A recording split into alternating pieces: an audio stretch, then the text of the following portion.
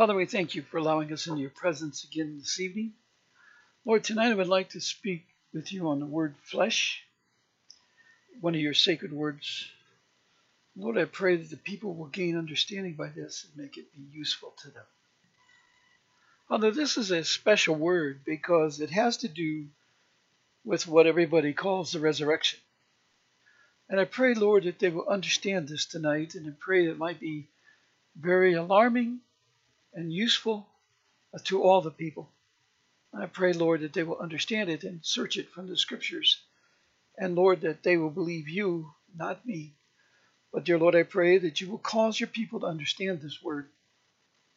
It is very important to us. The way of our flesh is the symbol of the way of our outward walk that is representing the way that is the desire of our heart, and therefore that is also the desire of our mind. In other words, our outward body, the things that we do with it, whether we engrave it or tattoo it, is a symbol of what we think of God and of His Word and of His instruction. Now, many people do many things.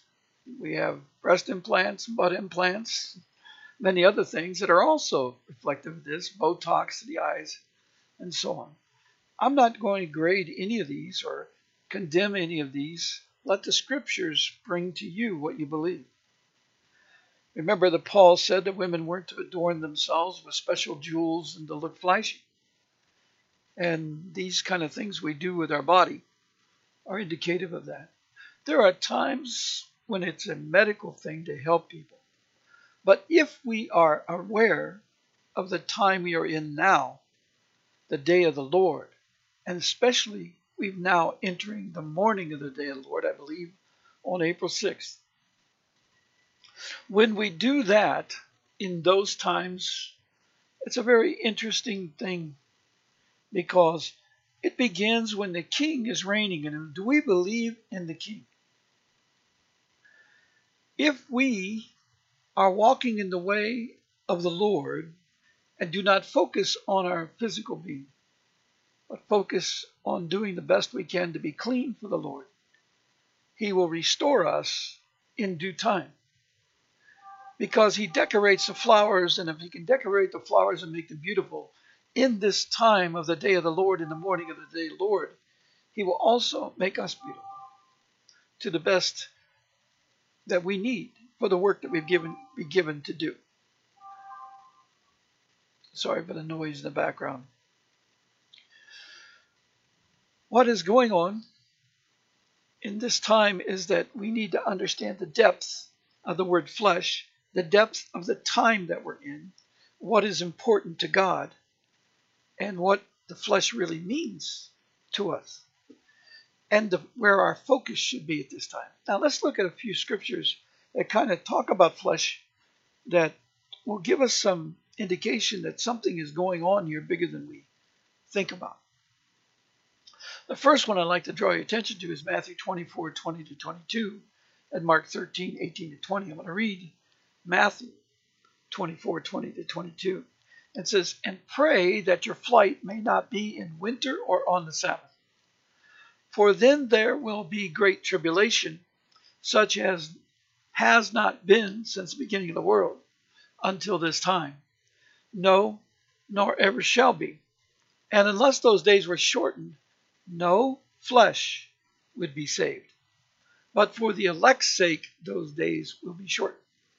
There's a lot said in there. One of the things I want to point out is, he says, in this, he says, "And pray that your flight may not be in the winter or in the Sabbath, on the Sabbath." It doesn't mean that you can't flee in the winter or on the Sabbath.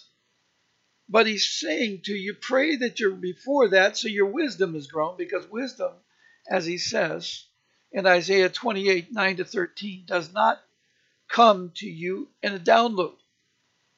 The wisdom of God is poured out line by line, precept by precept. So he's given us an instruction that we should focus on coming out before the winter.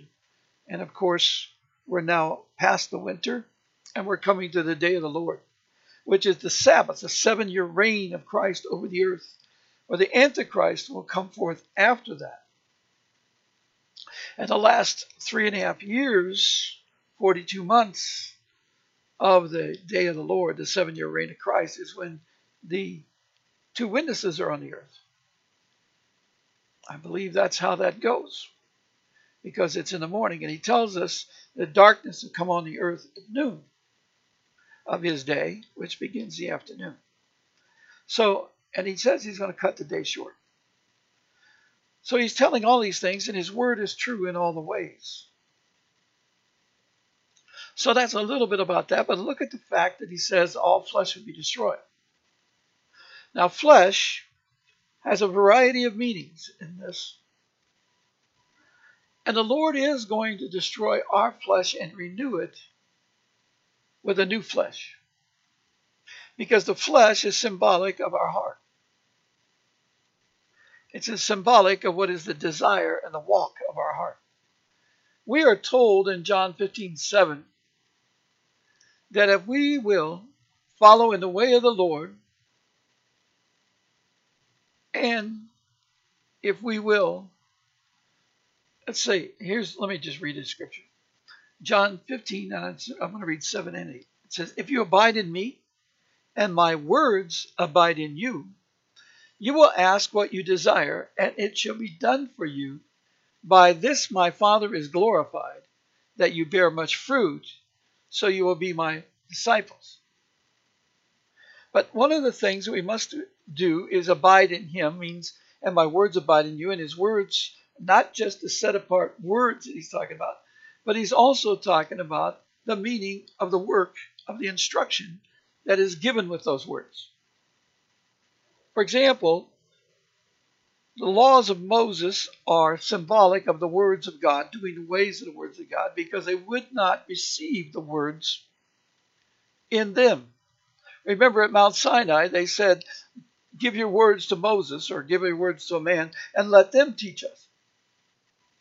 So he did that, and he had to write them down. Because with the living word of God, it's always present. If it is in you, if we would have allowed him to write the words in us, there wouldn't have been a need for the law written. But they wrote the law, and God said, that's what you want, that's fine. And he gave them the law. And Leviticus 19:26 to 28, it says this, you shall not eat anything with the blood, nor shall you practice divination or soothsaying. You shall not shave the sides of your head, nor shall you disfigure the edges of your beard. You shall not make any cuttings in your flesh for the dead, nor tattoo any marks on you. I am the Lord. It was just a picture in the news today of people in an African tribe, or in the continent of Africa, people in the continent of Africa, who cut slices into their body to mark the people they killed. No cuttings in your flesh for the dead. Some people put cuttings in their flesh to mark the loss of their sons or daughters or so on. The Lord said, do not do that. Do not do that. Nor tattoo any marks on you. I am the Lord. Tattoo. This is important for us because the mark of the beast that's coming is a tattoo. If you look at the word, it's Strong's Greek 5480, I believe it is. Let me scroll down here and see. 5480, charagma, which means mark. The definition of that is a stamp or an imprinted mark of the mark stamped on the forehead or the right hand as the badge of the followers of the Antichrist. The mark branded upon horses, thing carved, sculptured, graven works, or adulterous images. It's not a microchip. Everybody's talking about a microchip being in us. That's not what this is about. They're going to mark the flesh. Devil wants you to mark the flesh. You're going to mark the flesh because there's a purpose in marking the flesh. When you mark the flesh, it is a bad thing if you're wanting to go up in the rapture. because the Lord is coming for those that don't have the mark in the flesh upon them. And we need to be cleansed of these marks in the flesh before that time. And I'm sure we will be if we set ourselves apart. For the Lord will cure that and heal that. Because many have made the mistake. Many have done many of these things. We've done the things of all these things for lust and flesh and so on. We put skulls. We put all kinds of things on our and Bible verses and every other kind of thing as a thing on our flesh and thinking that we're wise in doing this. And it's a foolish thing. And I think by the end of the night, you may understand that. 1 Corinthians 6:19-20 says, do you not know that your bodies are temples of the Holy Spirit, which cannot exist in darkness, by the way, or works of darkness, who is in you, whom you have received from God? You are not your own. You are bought at a price. The blood of Christ bought you. He opened the temple veil by doing so you could receive the words, which the words only come with the full measure of the Spirit of God. And you have to get the authority of the Spirit of truth to be in us. And we cannot have the Spirit of truth in us if we are of the world. Therefore, honor God with your bodies. 1 Corinthians 6:20. Deuteronomy 10:16 says, circumcise therefore the foreskin of your heart and be no more stiff-necked. That's important, as we'll get to in another verse, because the Lord tells us that in this time, He's going to come forth and do something special. He says, I will take the heart of stone out of your flesh and give you a heart of flesh. I will put my spirit within you and cause you to walk in my statutes, and you will keep my judgments and do them. It's Ezekiel 36:25-27. Let me read that again. Then I will sprinkle clean water on you, and you shall be clean.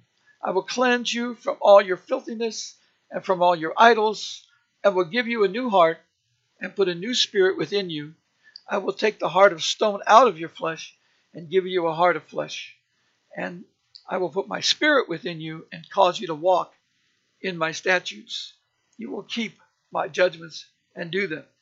But the first thing he had to do was circumcise their heart before he can put the Spirit in them to cause them, because the Spirit of truth cannot enter those of the world. John 14:15-17.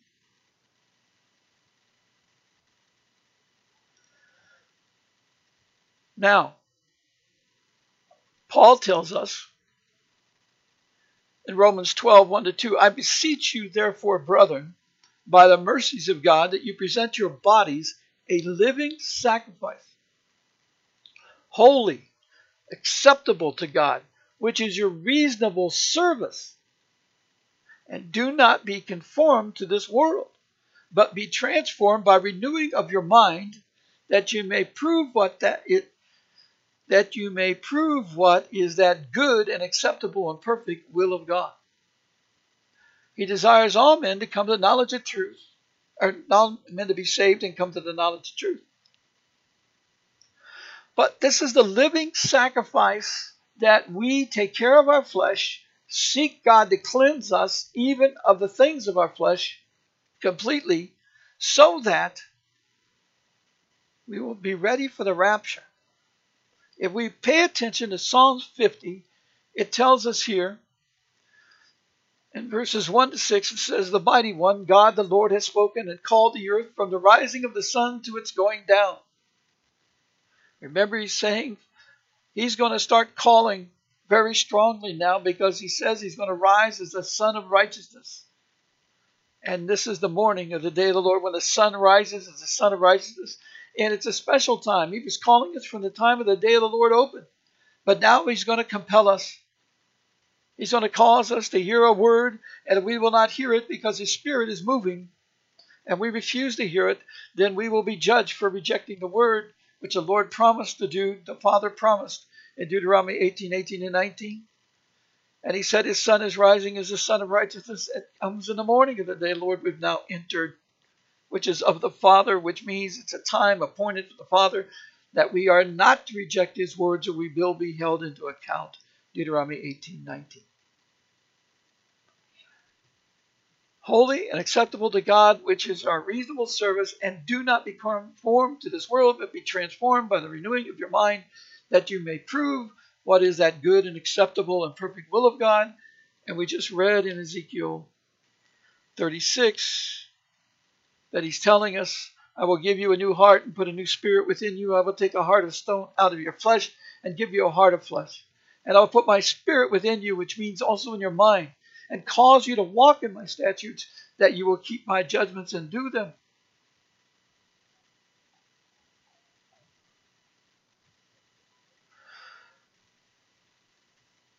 Paul, it also says that in Deuteronomy 10:16, by the way, circumcise therefore the foreskin of your heart, and be no more stiff-necked. Everybody thinks circumcision is just the man's thing.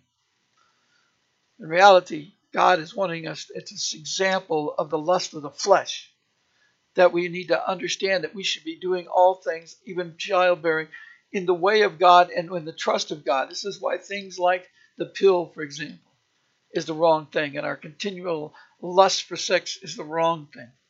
We don't understand the way of God for it. It's to be done in love, not in lust. And it has to be done in a way of the kingdom, with the thought of the kingdom in mind. And God is the one that puts children of the kingdom in the womb. But we put children because of the lust of desire. God knew this. There's a special time and special appointments coming that God is in charge of. We need to understand these things. Galatians 5:24 says, those who belong to Christ Jesus have crucified the flesh with its passions and desires. We no longer look at the world as our life and our thing.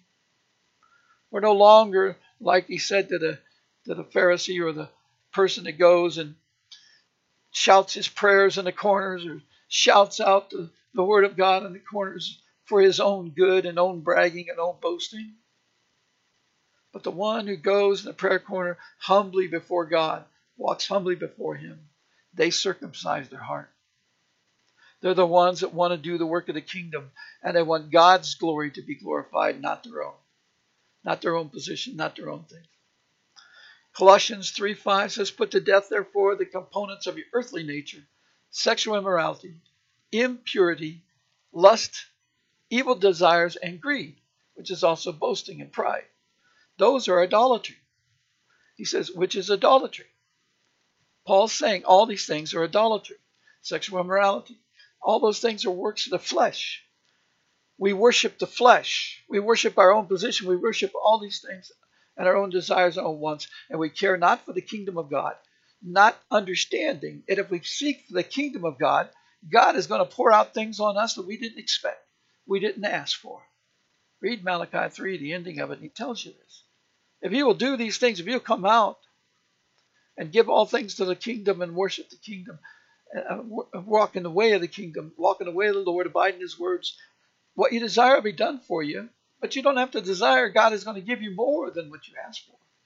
He's going to give you what he wants to glorify you as a son of the kingdom of God. Look how much he glorified. He gave all the glory and the robe and everything to Lucifer when he was with the kingdom, and then he backslid and lost everything. And he's going to go into perdition. He's going to go into the destruction forever. It's already determined. God is saying, put to death these things at this time. This is what he's talking about in Psalms 1-6. This is the Psalms 1-6. Let me go back to this. Psalms 50:1-6. It says, the mighty one God, the Lord, has spoken, called the earth from the rising of the sun to its going down. Out of Zion, the perfection of beauty. God will shine forth.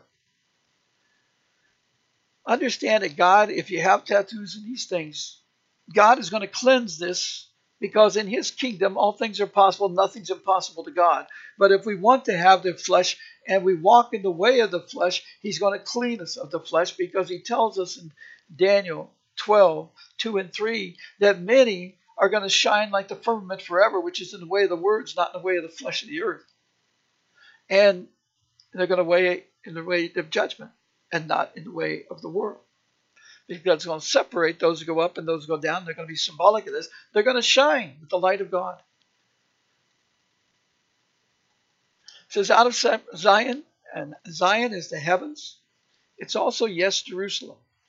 But the sign that we should care about is the one right now where the Lord is sitting at the top of it, in the top corners, the capstone, at the beside the Father who's sitting on the throne of judgment in the midst of the four living creatures and the 24 elders who put their crown down before him.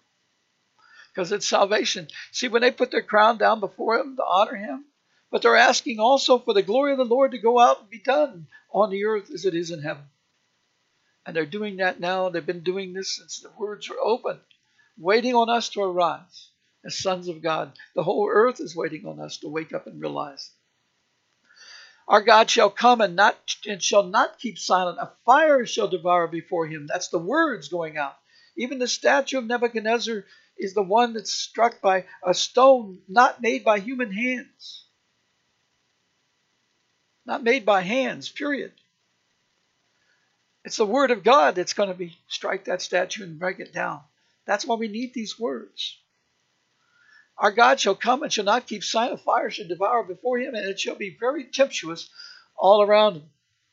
Tempestuous.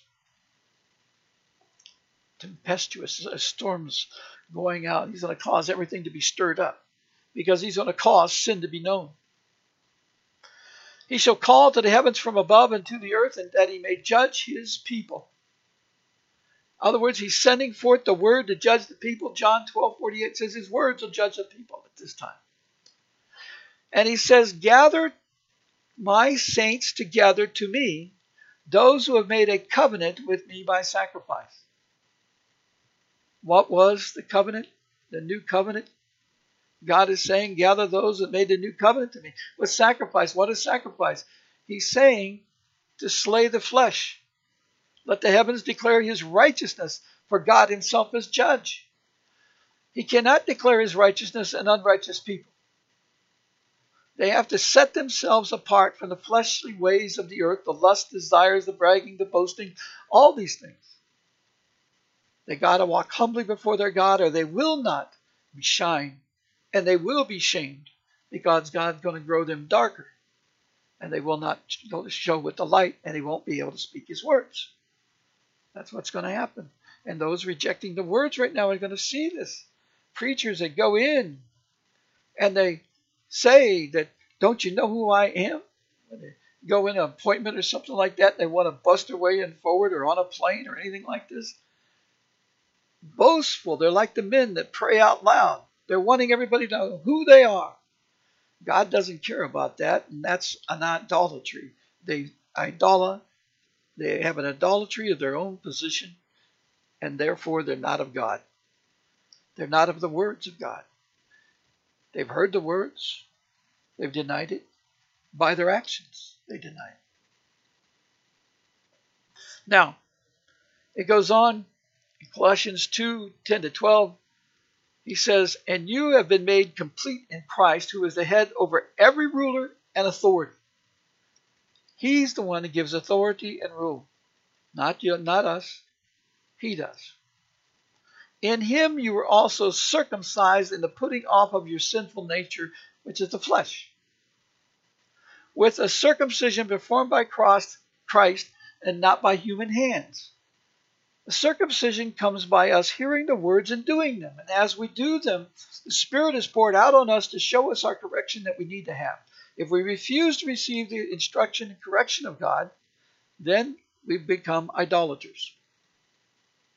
And having been buried with him in baptism, you were raised with him through your faith, which is hearing the word in the power of God.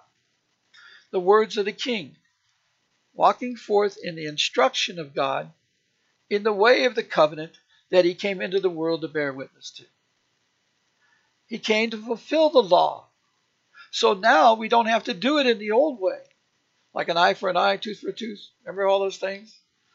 Now we can obey the 10 Commandments to its fullness, which is even love your neighbor, don't kill. There's people right now organizing. Israel is organizing. They're working with Saudi Arabia and other countries on the precipice, it says that they're going to invade Iran with America and Russia, with others. They're going to invade Iran. That is a terrible thing. It's killing. And it shows that they're not walking at all in the authority of God. That's why he says in Ezekiel 38 or 36, he said they profaned his word everywhere they went. Let me read this, 36, 22 to 27. Therefore say to the house of Israel, thus says the Lord God, I do not do this for your sake, O house of Israel, but for my holy name's sake, which his name is the word of God. That's the work he's come into the kingdom to do. John 18:37 bears witness to that. He testifies of that to Pilate, before the in his court trial to Pilate, the Roman general,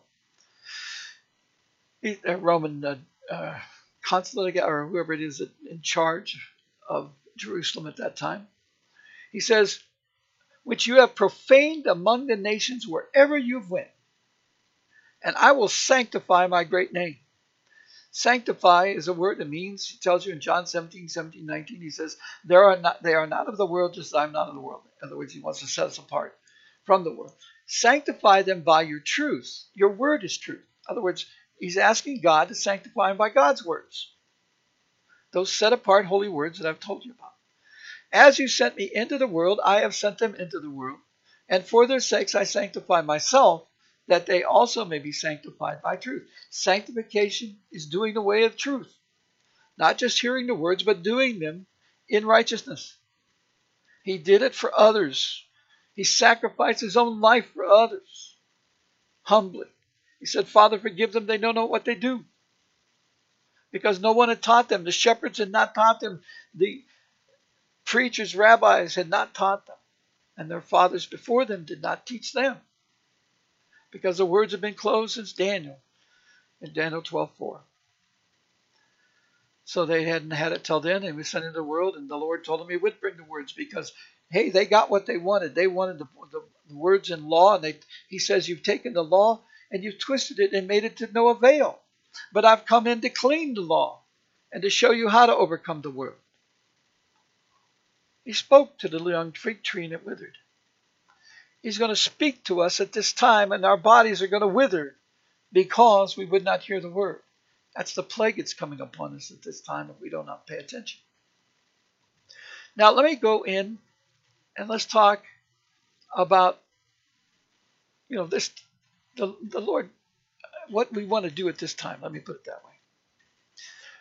Remember the law of God in Deuteronomy 14:1-2. You are sons of Jehovah your God. Do not cut yourselves or shave your foreheads bald for a dead person, but you are a holy people to Jehovah your God. Jehovah has chosen you to become his people, his special property, out of all peoples who are on the face of the earth.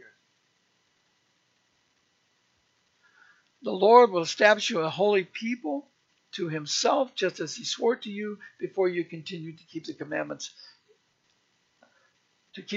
of Jehovah your God and walk in his ways. We haven't done any of those things. But like the Holy One who called you, 1 Peter 1:15 says, become holy yourselves in all your conduct. I would just read Deuteronomy 28:9 before that, where the Lord will establish us a holy people. He will establish us a holy people if we will set ourselves apart from the world. Because it's the words of God that when it enters us, John 3:34, his words only come with the full measure of the Spirit of God, and God's Spirit is holy. So we will become holy. We are not holy when we walk in the way of the world and do the things of the way of the world. Put tattoos on our flesh. Now let's talk about the most important teaching of God about the flesh. In John 6:25-71, we hear it this way. And when they found him on the other side of the sea, this is after he fed the 5,000. He says, Rabbi, when did you come here? And Jesus answered them and said, most assuredly I say to you, you seek me not because you saw the signs, the miracle of the bread, that being multiplied, but because you ate of the loaves and you were filled. In other words, he's trying to give them the understanding that the bread has the supernatural power when it's used in the way of the words of God to give forth the instruction of the Lord, which is to have the desire to separate yourself from the world by his words, by seeking the knowledge of truth, which is the word of God. which enables the words of God, enable the promises of the good works of God that were prepared from the foundations of the world and are set apart for his saints so that they can glorify him. Because it shows that he has words that are above all those other people and promises that are above all those that come forth when we speak his words.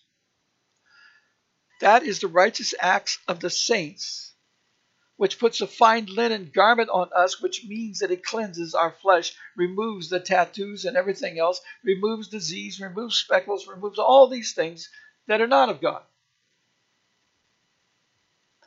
He purifies us. He said at this time that in this day of the Lord, when the words are open, Daniel 12, 9 and 10, that many will be purified, made white, that's cleansed.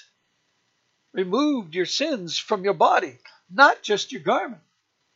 It's going to have a white garment.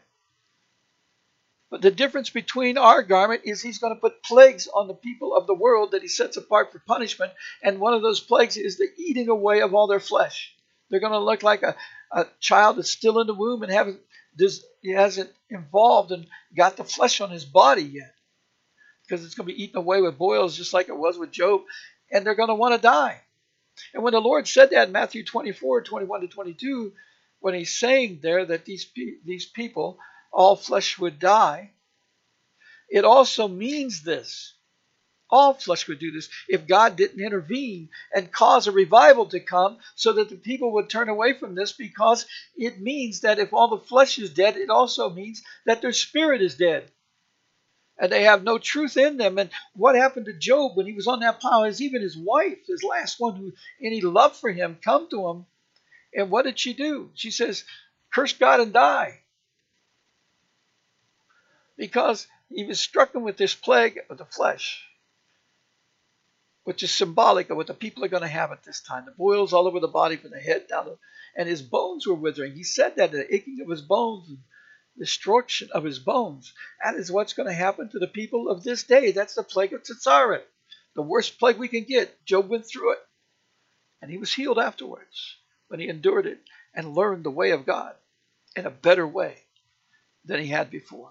Even though he was great and perfect before that, he became even more perfect through the testing. But he did that for our sake. All the generations have heard the knowledge. He says, Jesus answered them and said, most assuredly I say to you, seek me because you saw signs, but because you ate of the loaves and were filled. You seek me not because you saw the signs, but because you ate of the loaves and were filled. Do not labor for the food which perishes. Do not labor for the food of the world. The things that we see as bread, the things we see as fish, the things we see as lamb, steak, desserts.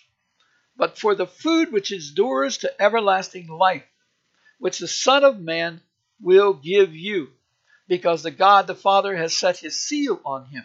Which means that if he gives his life for us on that cross and pays the price of the blood as the sacrifice, then the words will be open to us. A temple veil will be torn. We can go in and receive the words of God directly from him. No longer do we have to pay the price, because the people of Israel rejected to receive the word from God directly, but they wanted to receive it through papyrus, through engraven word.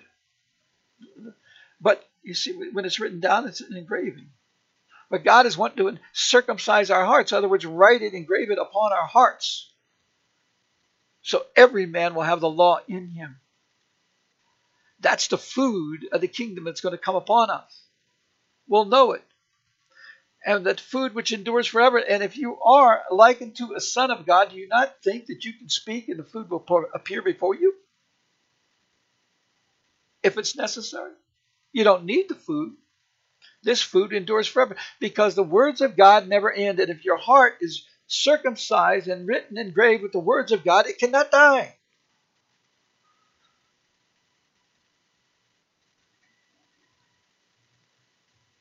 We will be raptured up. You won't die in the way of this world when you do this, the words of God in these times. It's a very interesting thing. You're going to have everlasting life. He tells you in John 5:24, if you will believe on the voice of the Lord that's calling out at this time, as he said, when I come, the people will hear my voice and they will come out. He says in John 5:24, if you hear the voice of the Lord and believe in the promises of God, then you'll have everlasting life and you'll pass through these judgments.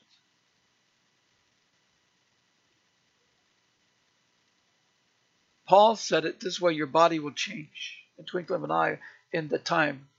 I don't know if that's immediate. In other words, when you go up in a rapture, I don't know if that's immediate at that time. I'm not sure what it does with that, whether we have an appointed time. But the thing about it is, whenever it occurs, it'll be the twinkling of an eye. You won't even feel it. But before that time, you have the promise of eternal life, and because you have the words sealed within you. See, in Ephesians 1:13-14, those of Paul's time in that, they had the hope of eternal life. They had the guarantee of eternal life to them. It's been given for every time for man wants to die. There will be an example of a death, even if in the twinkling of an eye, whenever that occurs. And I'm not quite sure on that yet.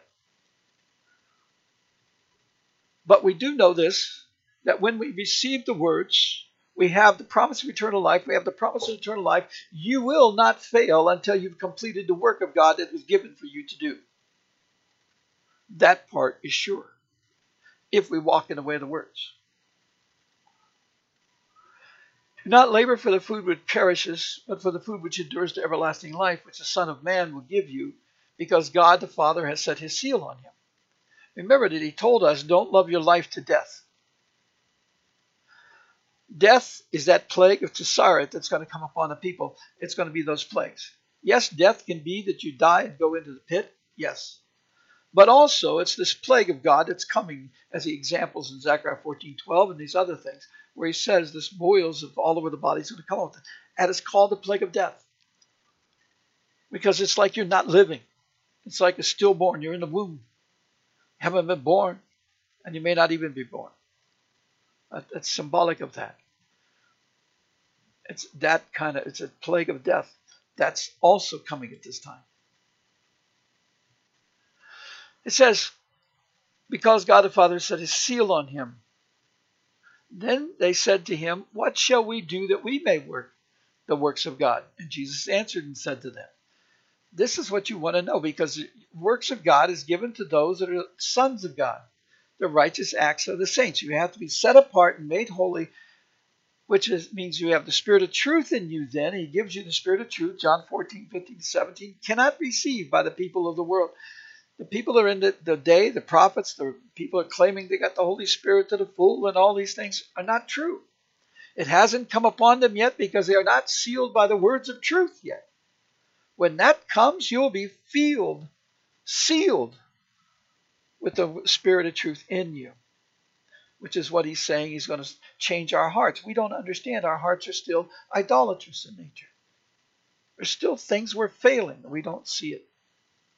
We don't see the marvelousness of the works of God, of the words of God. And the fact that we block his words proves that we don't have the spirit of truth in us. We reject the words. Just rejecting the words shows us we ignore John 8:47 and Deuteronomy 18-19. Therefore, are we of God the way we think we are? No. He said we're caught in a snare. Isaiah 28:9-13 says the knowledge of truth, the knowledge of his words, his works, is what is the snare to us. We're ignoring the way of them. He spoke words and all things are created. Don't we want to know those words? This is the work of God, that you believe in him whom he sent. John 18:37 says that he came into the world to bear witness to the truth. And all those who are of the truth hear his voice.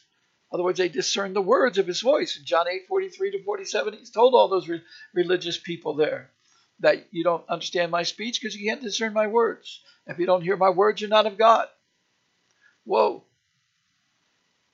Listen to that. Okay, he says, what sign will you then that we may see it and believe you? Remember what they'd said to him? They said, what shall we do that we may work the works of God? And Jesus answered and said to them, this is the work of God, that you believe in him whom he sent.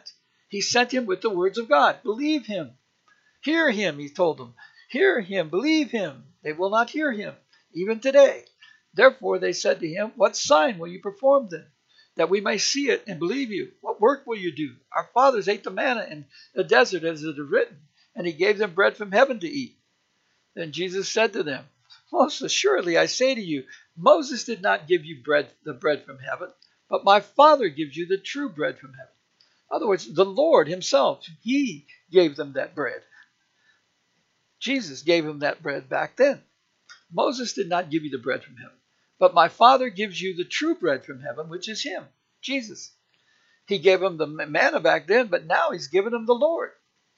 For the bread of God is he who comes down from heaven and gives life to the world. His words are spirit and they are life. But the people won't receive the words. That's an abomination, because they have hearts of stone. He's going to give you a heart of flesh, so that your heart is symbolic of him. In other words, a heart of flesh, he's telling you, I want you to eat my flesh. In other words, that your body will do the works that I do, and the way that I do, walk in the way of the words and abide in the words of God, and linger, hunger for the kingdom of God to come and all his works to be fulfilled. But their hearts are stone. They want to hear a prophetic word. They want to have their ministry. They want to do this. They want to have a church that does this. We want to build a youth center, bring in more people, get more money. I want to be a millionaire. I want to drive in a Rolls Royce, fly jets, go to Washington, get an appointment of a position, go to Israel, meet with the leaders of the world, despite the fact that all of that is against the instruction of God in Revelation 18:1 and 4, when his words are open, when the light has come into the world, is shining on the world. The light is not in the people of the world yet, but it's shining on them because the words have been opened and given to them. It's open to everybody if they'll receive it. The entrance of his words gives light and gives understanding to the simple. They can't understand the scriptures because they haven't done this. And they want to twist many. When they even get anything, they want to get something that they can use it for their own little work over here. So even the words, people have done that to me. They want to do it, use it for their own work. Not what God is doing, not with bringing the kingdom forth, not with the harvest and the rest of it. They want to do it for others. I know a guy that took a thing and I sent him a message on this. And next thing I know, he's got a book out there on it, trying to sell it. He has no clue what the words mean or how it works. And others told him, look, this is an abomination from the straight pits of hell. Well, yes, doing it that way it is. But let me go on with this and read it. And I'm breaking up too much, and I need to bring it more closer to you. It says that Jesus said, most assuredly I say to you, Moses did not give you the bread from heaven, but my Father gives you the true bread from heaven. For the bread of God is he who comes down from heaven and gives life to the world. Then they said to him, Lord, give us this bread always. Remember, the Great Supper is about bread, Luke 14:15-24. And he warns the shepherds there that if they've rejected the message, they're not going to have any part. They're going to go out into the punishment. Luke 15:24 or 14:24. And it was because they wanted to seek the bread. God has got this supper ready, but they will not come in. The bread gets them the desire to come in. When that guy said, eat the bread of the kingdom of heaven, and what the Lord is saying is beyond the bread, the Father's prepared the whole meal. The instruction is just to get you interested to come in. But when the people heard of the words, they said, no, I got my own message over here I'm going to sell. I got 5 more I want to try. Because they're looking to make a profit and a big name for themselves, and they're going to be ashamed. There's many people who have told me visions of certain pastors, evangelists, major TV evangelists, that are going to be struck dead. Because the fact that they have rejected this message and they've ridiculed this message and called it a message straight from the pits of hell. One of them was killed in a head-on collision several years ago. Terrible. But he was offered the words many times. And I know, because I was there in front of him one time, I knew the Lord was speaking to him. But he would not hear it when the message came to him. And that was the result. Shame. Terrible shame.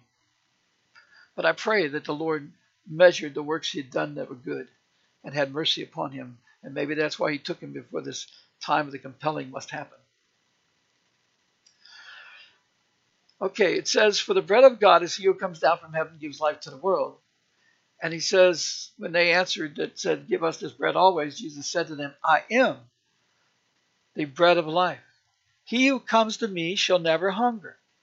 Remember, he says in Proverbs 1:23, if you come to me, I will pour out my spirit upon you and cause you to know my words, which are spirit and life. That was Proverbs 1:23, and then John 6:63 tells you that. And he who believes in me shall never thirst, but I said to you that you have seen me, and yet you do not believe. All that the Father gives me will come to me, and the one who comes to me I will no means cast out. He will cause them to learn. For I have come down from heaven not to do my own will, but the will of him who sent me. This is the will of the Father who sent me, that of all he has given me I should lose nothing, but should raise it up at the last day. In other words, all those, God is calling people to him, and they will not receive the words. God has sent people to me with his words, and they didn't receive the words. They're not rejecting me. They're rejecting the Lord's message. They want to do their own translation of it instead of listening to the translations that's from the Scripture. They put their own twist to only partial messages, not continuing to seek it out. It goes on, he says, and this is the will of him who sent me, that everyone who sees the Son and believes in him may have everlasting life, and I will raise him up at the last day. And remember John 5:24, the promise there, that if you'll hear the voice of the Lord and remember the promises of God, you'll have everlasting life and pass through these judgments. That's why he's saying, I'll raise him up at the last day. When he raises us up at this last day, it means it's rapture. It means he's going to do the finishing work in us, because we cannot go up in the rapture event until we're spotless. Ephesians 5:25-27. It's the mystery of the church. Ephesians 5:32. And we have to care about others. Everything that we do should be for others and not ourselves. But people boast and brag and do things for themselves and not for the kingdom of God. They're not interested in souls out there that don't know.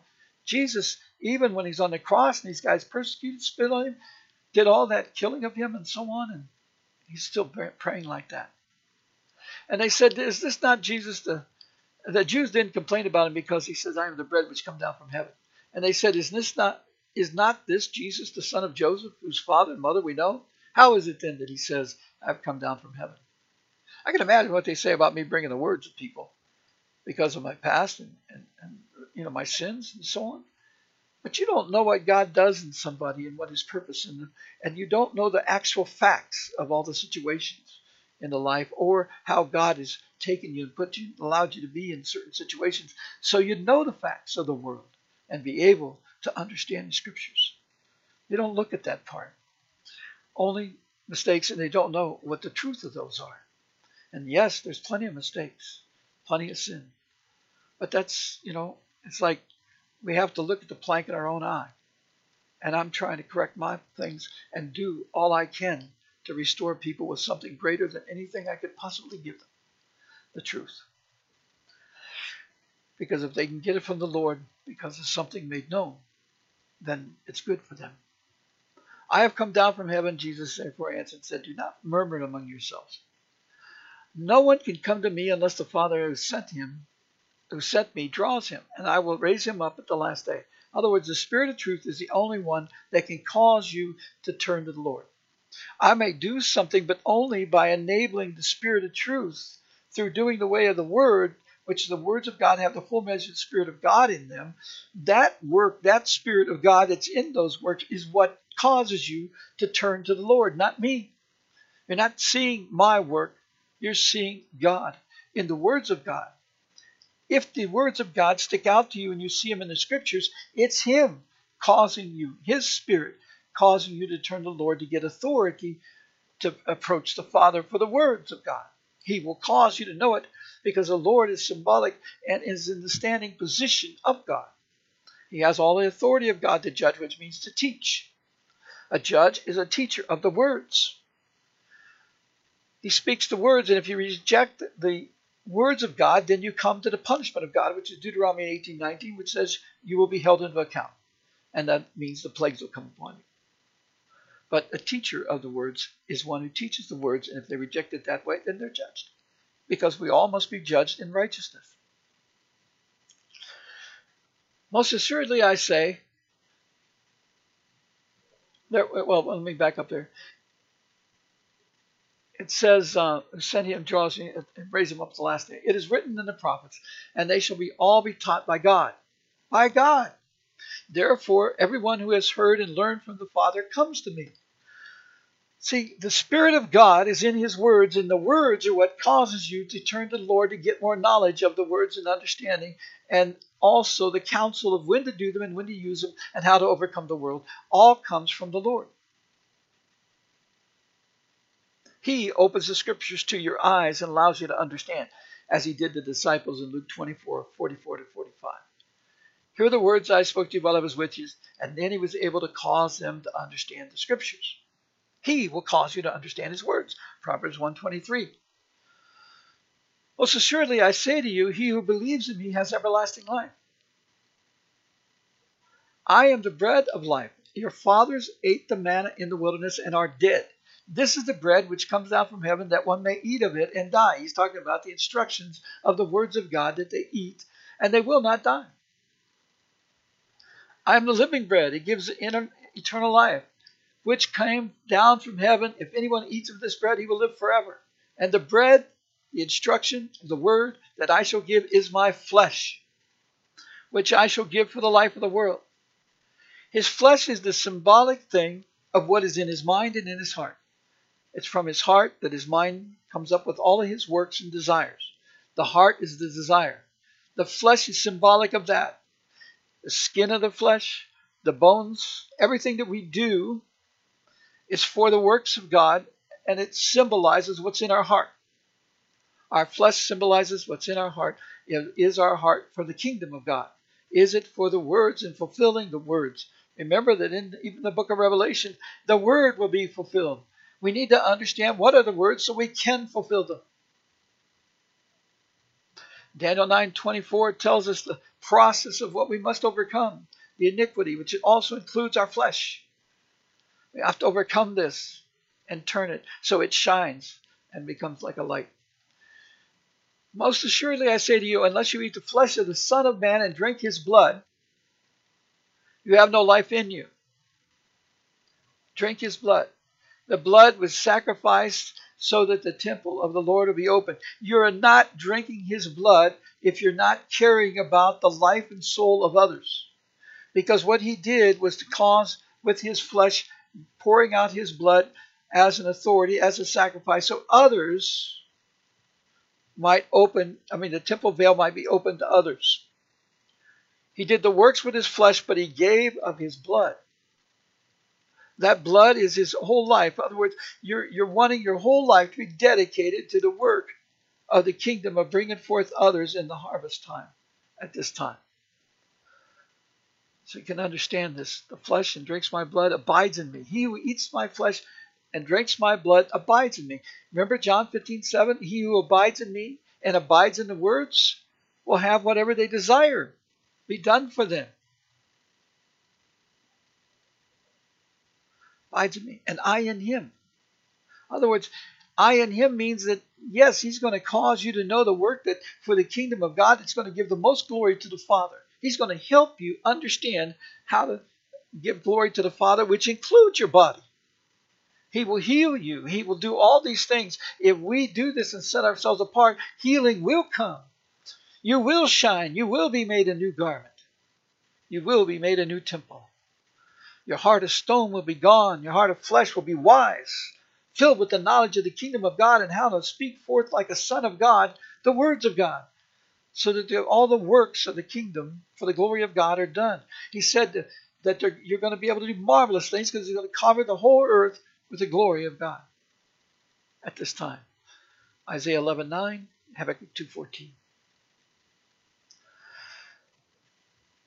And I live as a living Father sent me, and I live of the Father. He who feeds on me will live because of me. This is the bread which came down from heaven, not as your fathers ate the manna and are dead. He who eats this bread will live forever. This is the one that the people will be raptured. This is the time that God has appointed that he's finally going to cause the people to be changed. This is the time that Daniel prayed for in Daniel chapter 9.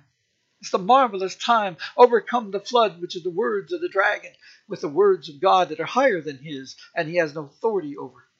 In Revelation 12:16, he says he has to leave these with the wisdom inside of them. That's why he says in Joel 2:20, they will flee from him when we turn to him and plead with the Lord. And notice what they're pleading. Don't allow your people to be destroyed, Father. These people are praying for others. His congregation, his people, the ones he wants set apart. And he will sprinkle his water upon them and cause them to go forward with his word. As he says in Ezekiel 36. It's a marvelous thing they will do. You know, at that time when this message was given, many people left him. Over the time when I started speaking the words, many people, not one church would open their doors. They're like these disciples that left the Lord when they had the real meat of the kingdom of God, the gloriousness of the kingdom of God. They left. They didn't want to be fishers of men. They want to be people of the world. They want to have a religion that's compatible with the world, and it's not. God's message is that we set apart from the world in John 17:17, and we must do this or we will not be of the kingdom. Because in Psalms 51:6 he says he's going to send his angels to gather those who made a sacrifice by covenant. The covenant is the new covenant which fulfills the words. He gave his blood on the cross and his flesh to open the temple veil that we can go in and receive the words. That's the new covenant. And to walk in faith and truth without fear of the world. Not caring about our lives, but living a life that's glorious to him and abiding in him to glorify him and walk holy before him so that we can be representative of him so that he will pour out to us the things that make the holiness to come on the earth and overcome the beast at this time. Well, let's wrap it up at this point. I just wanted to point this out to you, what the flesh is. Remember that he said that the Spirit eagerly await for the hope of righteousness by faith. That's Galatians 5:5. For we, through the Spirit, eagerly await for the hope of righteousness by faith. It's like the earth is waiting for the rising of the sons of God. They're going to rise when they understand the words are put on the heart and their stone heart that we have now. The Lord says we're all caught in a snare. A snare is a stone. It's another word. It's another thing that's blocking us from having a true heart that's circumcised with the words of God that are the law. He says in Psalms 119, 142, your truth is law. And he says in Psalms 119, 160, your words, the entirety of your words are truth. That's, in other words, it's law. God's words are law. Deuteronomy 18:19, if we reject these words that he sent his Messiah into the world to bear witness to, we will be held into account. It's judgment day. We're going to be judged by his words, John 12:48. It's time we understand this. And the flesh is symbolic of that judgment. In the end, those to be raptured will shine like the firmament forever and many like the stars. Those are the ones that have really got the message. And they've changed their heart and changed their ways so that their flesh begins doing that. Remember that your lips are part of your flesh. When God says greet another with a holy kiss, he's not doing just a kiss on the cheek or anything like that. A holy kiss is a word of God spoken with your lips. Because when that word goes forth, it lasts forever. It's better than doing a thing on their face. They're acknowledging them by speaking peace to this house, as Jesus did when he came to disciples. That's a holy kiss. Peace, the eternal peace, the way of rest, the way of the kingdom of God, the fullness of all this is that. That's a holy kiss. That is with your lips. Not a lips cursing, not a cursing vulgarity and so forth. We must remember this. Greet each other. Greet the brethren with a holy kiss. And greet your enemies with a good thing. Jesus says, love your enemies. Love is doing the way of the words and good works. You can speak to them saying, may you be blessed in light in this day. That is a holy kiss. That is doing good for your neighbor. Lord, we pray that you'll enable the people to understand your will at this time, understand your law. Father, we thank you for this appointed time you brought us to. Let us walk forth in truth and in way of righteousness. We ask all this in thy name, in thy precious name. In Jesus' name, amen.